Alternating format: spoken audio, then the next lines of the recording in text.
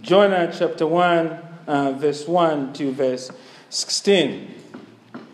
Last month, while Eunice and Abigail were in Zambia, I finally got around to catching up with a few films. And one of the films I managed to watch, which I wanted to watch for a while, was the film Superman versus Batman, The Dawn of Justice. There is an amazing scene in the film when Superman walks into a parliamentary hearing in the United States. He is there because the world has turned against him. People consider Superman a threat to humanity. They want him to disappear because Superman does not answer to anyone. He is unstoppable and above the law. And the question explored in the film is simple. What kind of a savior does the world want? We need Superman to protect us from General Zod and Lex Luthor and all the evils of Metropolis. But we also want a savior we can control. Well, what is true in the fictional world of Superman is true every day. People are not opposed to the idea of God. They simply want a God who answers to them. And this is why many people struggle with the God of the Bible. Our God is unstoppable. He is limitless in power and wisdom. God does not exist for us. We exist for Him. And living with such a God is humbling. It threatens our independence. Therefore, many people simply pretend God is not there. Others, of course, put God on trial and laugh at Him. Well, sadly, though, even those of us who profess to believe in God often struggle with this unstoppable God. You claim to worship God, but do you reverently fear Him? Well, today we're starting a new series through Jonah. It tells the story of the prophet Jonah who lived 8 centuries before Jesus, during the reign of King Jeroboam II. Jonah is a patriotic prophet who God has particularly raised to guide Israel's military policy against the predatory Assyrian Empire. Jonah is living at the same time as the prophet Amos, that prophet, amazing prophet from Tekoa. And as we'll see over the next few weeks, there is more to this historical account of Jonah than the Sunday school drawings of Jonah and the giant fish. Jonah is about who God is, His relentless pursuit for sinners such as us. And straight away in chapter 1, Jonah confronts us with the question, how do we live with the unstoppable God? Well, come with me on this amazing adventure 2,700 years ago and see how Jonah, chapter 1, verse 1 to verse 16 answers that question. Well, the first thing we see, and in front of you in your outlines, is that God wants to be with everyone. God wants to be with everyone. Jonah begins with the familiar words in verse 1. Now the word of the Lord came to Jonah, the son of Amittai. God is speaking to Jonah. The name of God here is the Lord, or Yahweh. This is the God who brought the children of Israel out of bondage in Egypt. This is the one true God who is now speaking to Jonah. Now, we don't know whether God is speaking to Jonah in a loud voice or in a dream. The Bible doesn't tell us. But what we know is that God is a person who speaks. He is not a force like we see in Star Wars. He is not a force of nature. He is not Mother Nature, as the celebrities often like us to believe. No, He's a person. And this God is speaking to you right now through these words in the Bible. Because the Bible in front of you contains the very words of God. Do you believe that? Does reading the Bible excite you knowing these are the very words of God? Or is your Bible gathering dust at home? Because though you believe it up here, it hasn't penetrated your heart, so you don't really even read your Bible. You don't really get excited to even attend Bible study to find out more about what God means, because you get it up here, but it doesn't penetrate your heart. But these are the very words of God, and it should excite you because God is speaking. Now, 2 Kings chapter 14 tells us that Jonah is living in the village of Gath-Ephah. That's a town near Nazareth. And Jonah has built up a reputation as one of God's spokespeople. The people see Jonah appearing, if you like, on their television channels as it were at that time, or whatever news outlet they've got. He's there, he's offering opinions about God. This is God's spokesman. And Jonah is called into every important national security meeting with King Jeroboam II. Jonah is a Jewish patriot. But God now has a foreign job, a foreign assignment for him to do. Look at verse 2. Arise, go to Nineveh, that great city, and call out against it, for their evil has come up before me. God is sending Jonah to the most powerful city on the planet.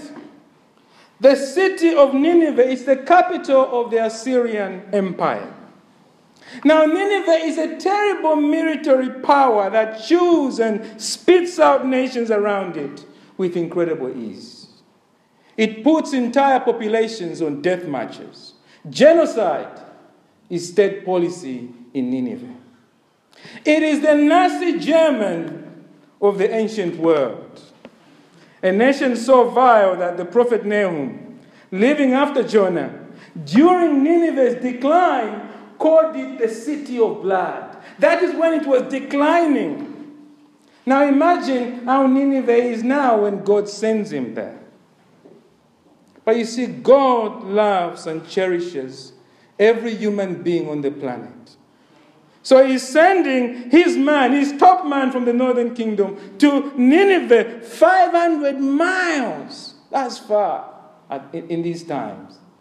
Northeast of Israel. He wants them to repent and to come to him. Verse 2 tells us, he says, arise, go to Nineveh, the great city, and call out against it. Really, the calling out against it here, even though it's stated like that, God is sending them to warn them so that they repent. Now, friends, God doesn't have to do this. If you and I were in God's shoes right now, we would just press the delete button on a Nazi German type country. Well, why send Jonah all the way to such an evil people who have caused such pain and heartache to his own people? But you see, God is saying to Nineveh, all sinners are welcome. I want to be with you. He's a God so loving as the God of the Bible. You won't find him in the Quran. You won't find him in any other book. This is a God we all yearn for and truly need. We need a God who reaches out to us in our sins, because all of us are just like Nineveh. Now, yes, I know you are not committing genocide in Rwanda or Sarajevo somewhere. You are in Bethlehem. But the Bible says we are all sinners. Everyone has sinned and fallen short of the glory of God. And the Bible says that the wages of sin is death. So we can pick up the most brutal people in history and put them next to you, and there's no difference in God's eyes. You are as wicked as vile as Hitler. You are as wicked as vile as Mussolini. You are as wicked as vile as any president, I guess, committing massive problems these days, like President Assad, or even as wicked as far as ISIS. In God's eyes, you are a sinner. And you need this God just as President Assad needs God. You see, God here in his amazing love is reaching out to you and I as he's reaching out to Nineveh. He is saying, I love you. I am fond of you. I want to be with you. And I want you to place your faith and trust in Jesus. In Jesus alone. Will you come to him this morning? Or will you continue to reject God? Well, the sad truth is that God wants to be with everyone. But not everyone wants God. And that's the second point in your outline. First point, God wants to be with everyone. Second point, but not everyone wants God. Not everyone wants God. So God has spoken here to Jonah. Jonah gets up, he packs his bags, he picks the money under the bed, or perhaps he's walked into the Gath Ephah, the northwest of Gath Ephah, and withdrawn his last savings, and he says goodbye to Mrs. Jonah. Off he goes. Where is he going? Well, not to Nineveh. Look at verse 3. But Jonah rose to flee to Tarshish from the presence of the Lord. He went down to Joppa and found a ship going to Tarshish. So he paid the fare and went on board and to go with them to Tarshish, away from the presence of the Lord. The prophet is doing a runner. I wonder what is going on in Jonah's mind as he goes to these ships and buys a ticket and gets on this ship. Is Jonah smiling to himself and he's saying, freedom, here I come? Or is he trembling perhaps and saying to himself, don't worry, Joe, don't worry. It will be okay. God loves everyone. Just walk away. You'll be all right. Well, we don't know. What is clear is that Jonah does not want to go to Nineveh. That is why he's going to Tarshish, in a nice city in the Mediterranean, south of Spain. That is as far away from Nineveh as you can get. He's going in the opposite direction. Why is Jonah running from God? Why is Jonah running from Nineveh? Well, Jonah 4 verse 2 tells us. It tells us that he's worried that his preaching may be too successful. Nineveh may repent and God will forgive them. Jonah's dream, Jonah's nightmare, every preacher's dream is Jonah's nightmare. Put it that way. Jonah is a Jewish patriot. You see, he does not want people of a different race, a different culture, and a different religion who have perpetuated suffering to his own people to enjoy God's blessings. That's why he's running.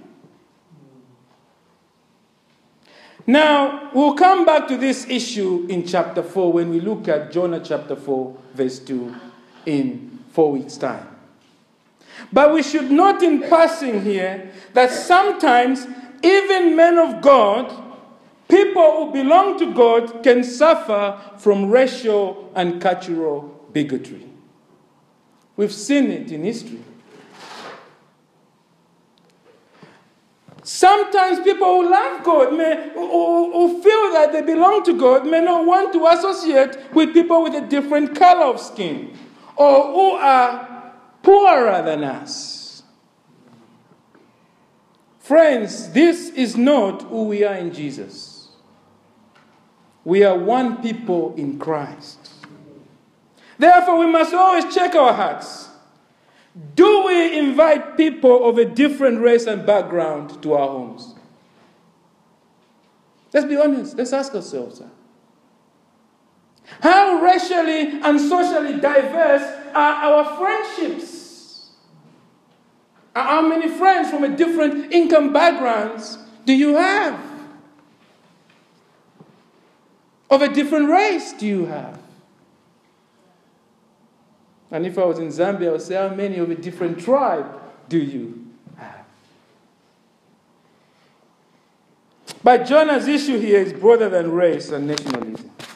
His main issue is that Nineveh is a source of emotional pain in the past.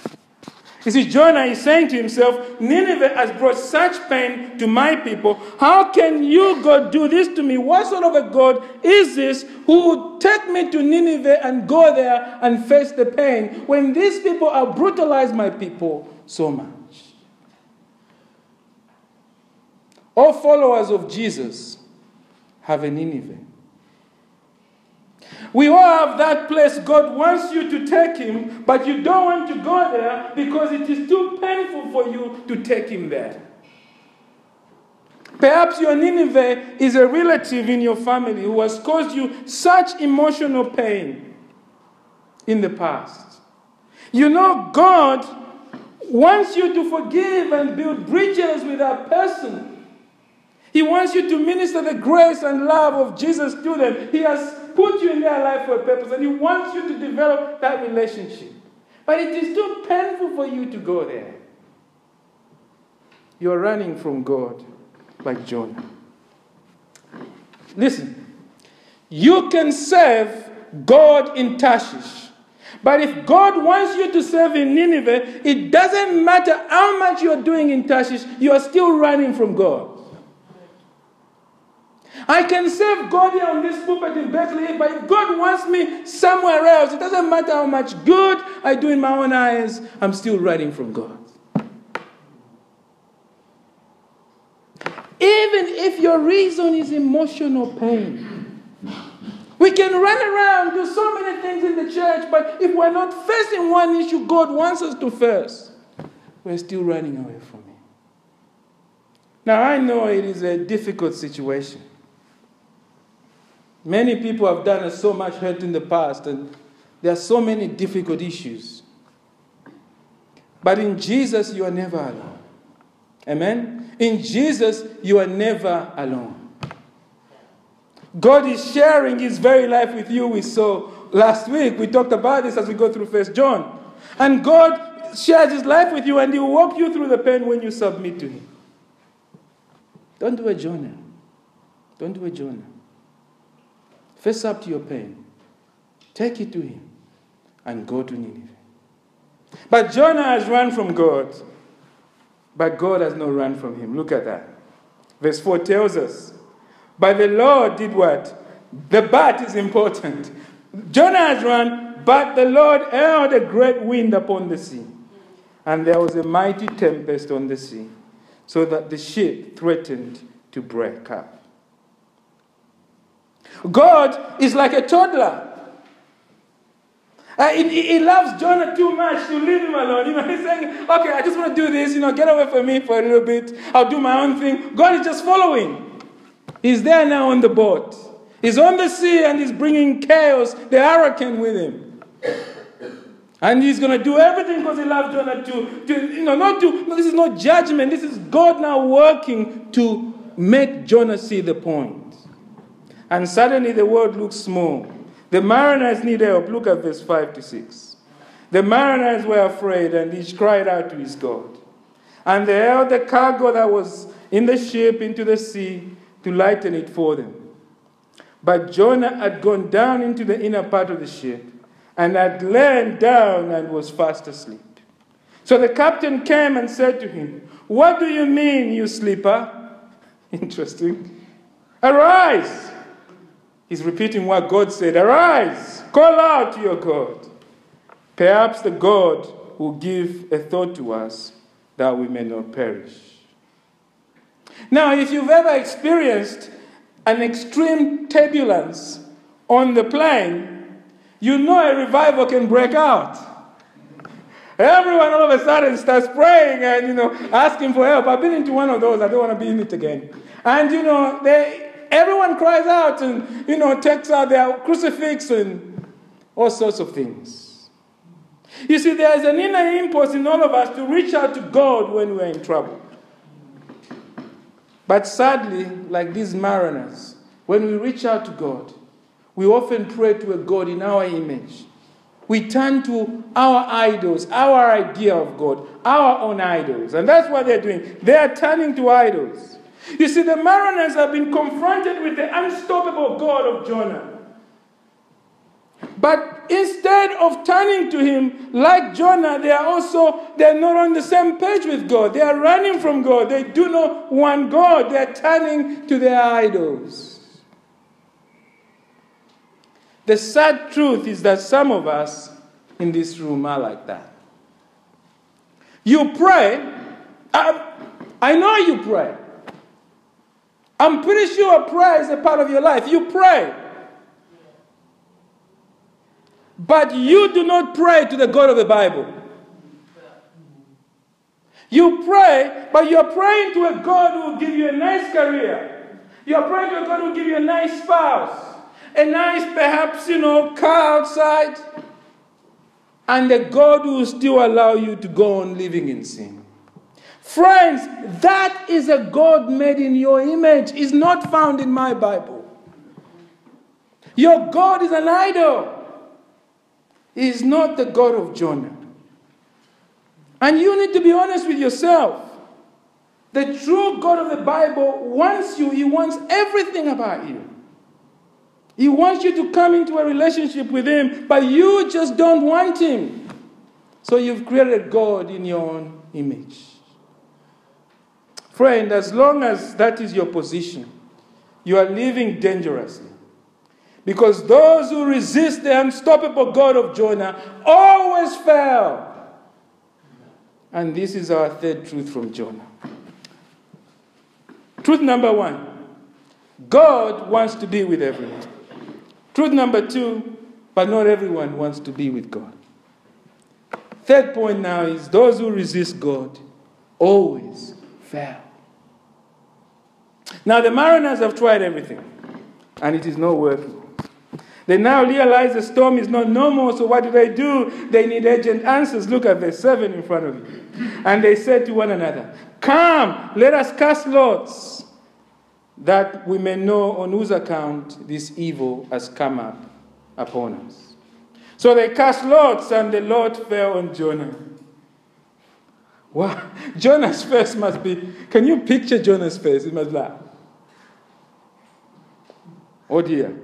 God is not just on the sea and in the boat, he's in the dice. He has been caught with a hand in the cookie jar. He has some explaining to do. Verse 8 to 9 tells us. They said to him, "Tell us on whose account this evil has come upon us. What is your occupation? Where do you come from? What is your country?" The questions are firing at him. "What people are you?" And he said to them, I think they are like, "What people are you?" Shaking him, I would imagine. And he said to them, "I'm a Hebrew, and I fear the Lord, the God of heaven, who made the sea and the dry land." Jonah answers all the questions except one question. What question is it? What question has he not answered? Someone? Yeah, what is your occupation? Stay with me. What is your occupation? Jonah is too embarrassed to say, "I am a prophet. I am a pastor. I am a Christian." We have all been there when it is too shameful to admit that we are not where we are meant to be. And we start shuffling a little bit. We've all been there when we are afraid to tell the brother or sister sitting next to us in church, "Listen, I am not on good terms with God. There is a sin going on in my life. I am struggling. I need your help. Please pray for me." We've all suffered that shame of not being able to say that. Jonah may not want to say it all, but the sailors have heard enough. Look at verse 10. Then the men were exceedingly afraid and said to him, "What is this that you have done?" For the men knew that he was fleeing from the presence of the Lord, because he had told them. The penny has dropped. Gentlemen, we have the wrong cargo on board. Joe is a liability. Perhaps when Jonah came on board, someone asked him, "Why are you going to Tarshish?" And Jonah said, "I am done with this God thing." Then the mariners probably had a laugh. They said, "What a widow, has it really taken you this long to ditch the Hebrew God?" Well, as Nigel Farage would say, they are not laughing now. They are not laughing now. They now realize that they are facing the unstoppable God of Jonah. So what will they do? Look at verse 11 to 12. Then they said to him, "What shall we do to you, that the sea may quiet down for us? For the sea grew more and more tempestuous." He said to them, Pick me up and hurl me into the sea. Then the sea will quieten down for you. For I know it is because of me that this great tempest has come upon you. Jonah says. Is this self-sacrifice or suicide from Jonah? I think it's neither. Jonah is at the end of the rope. His arms are too short to box with God. And he doesn't even pray. You expect a great prophet, of northern Israel to come and offer a prayer there to plead God to serve him. He doesn't even pray. He's realized his arms are too short to box with God. You cannot outrun God. But the mariners still don't get it. Look at verse 13. Nevertheless, the men rowed hard to get back to the dry land, but they could not, for the sea grew more and more tempestuous against them. They have tried to resist the unstoppable God of Jonah, and they have failed. We should note in passing here an important point, just in passing. We should note that the Bible presents a realistic view of people. The Bible never talks down people or talks them up. It tells it as it is. And what the Bible tells us is that we are fallen human beings made in the image of God. And this image of God is being displayed in these pagan mariners. They are pro-lifers. They love life and they want to save Jonah.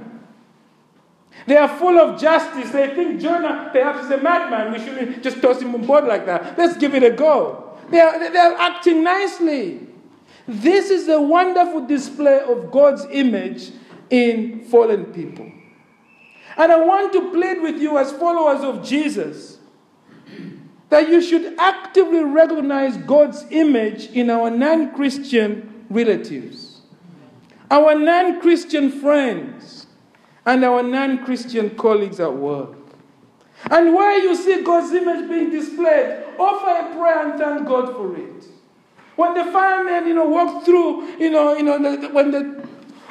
during 7/7 and rescuing people, we should thank God for that God's image is there and being displayed in these fallen creatures. Because too many of us are too skeptical about what God is doing in our world. And sometimes we miss where his image is being displayed. Yes, your spouse may not be saved, but still the image of God is being displayed in there. And thank God for our kindness towards you. Your father is not a believer, but God's image still is at work there. He still looks after you, cares for you. Thank God for that. And at the same time, we see in these mariners that all human beings who do not know God are blinded by sin. Do you see here? They're trying to make it in this life when they are wrong. Jonah has already told them, but they're still trying. Finally, the mariners finally realize that salvation comes by surrender. Look at verse 14 to verse 15. Therefore they called out to the Lord, "O Lord, let us not perish for this man's life." They realize the Lord of Israel is God. Their idols don't work. They cry out, "Let us not perish for this man's life, and lay not on us innocent blood for you. For you, O Lord, have done it as it pleased you. So they picked up Jonah and hurled him into the sea, and the sea ceased from its raging. Jonah is tossed in the sea to his death. Those who live on the edge should not be surprised when that edge cuts off. Maybe you have submitted to God as a follower of Jesus, and yet you know there are areas of your life where you are currently resisting God. Perhaps God wants you to deal with your anger towards your someone at work or your spouse, or just somebody in your life. Or perhaps God wants you to forgive someone, a colleague perhaps. Or perhaps God wants you to stay away from pornography. Or perhaps God wants you to break off a certain relationship because it doesn't glorify Him. Yet you are resisting God. Well, the lesson from Jonah and the mariners is that those who resist God always fail. Sometimes tragically. So the question, my friends, this morning is this: what will it take for you to submit to God's will? Is it getting fired from your work? Is it the spouse leaving you?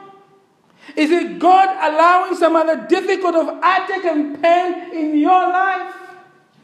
What will it take?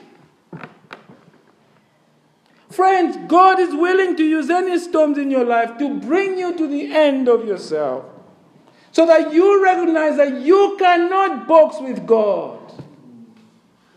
Do not put the Lord your God to the test. Maybe you are not a follower of Jesus. Well, the message is the same. If you continue to oppose God by refusing to trust in Jesus, you will die in your sins and spend eternity in hell.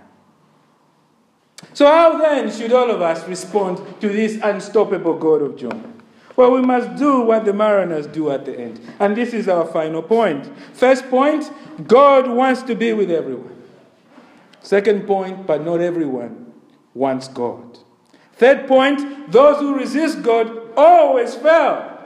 So how then should we respond? The final point, therefore we must fear God. Jonah has left the mariners, and they are never the same again. A revival has broken out on the ship bound for Tarshish. Look at verse 16, our final verse. Then the men feared the Lord exceedingly, and they offered a sacrifice to the Lord and made vows. They have accepted what Jonah has told them about the God of Israel. Do you remember in verse 9 what Jonah told them? Look at verse 9 again. And he said to them, I am a Hebrew, and I fear the Lord, the God of heaven, who made the sea and dry land.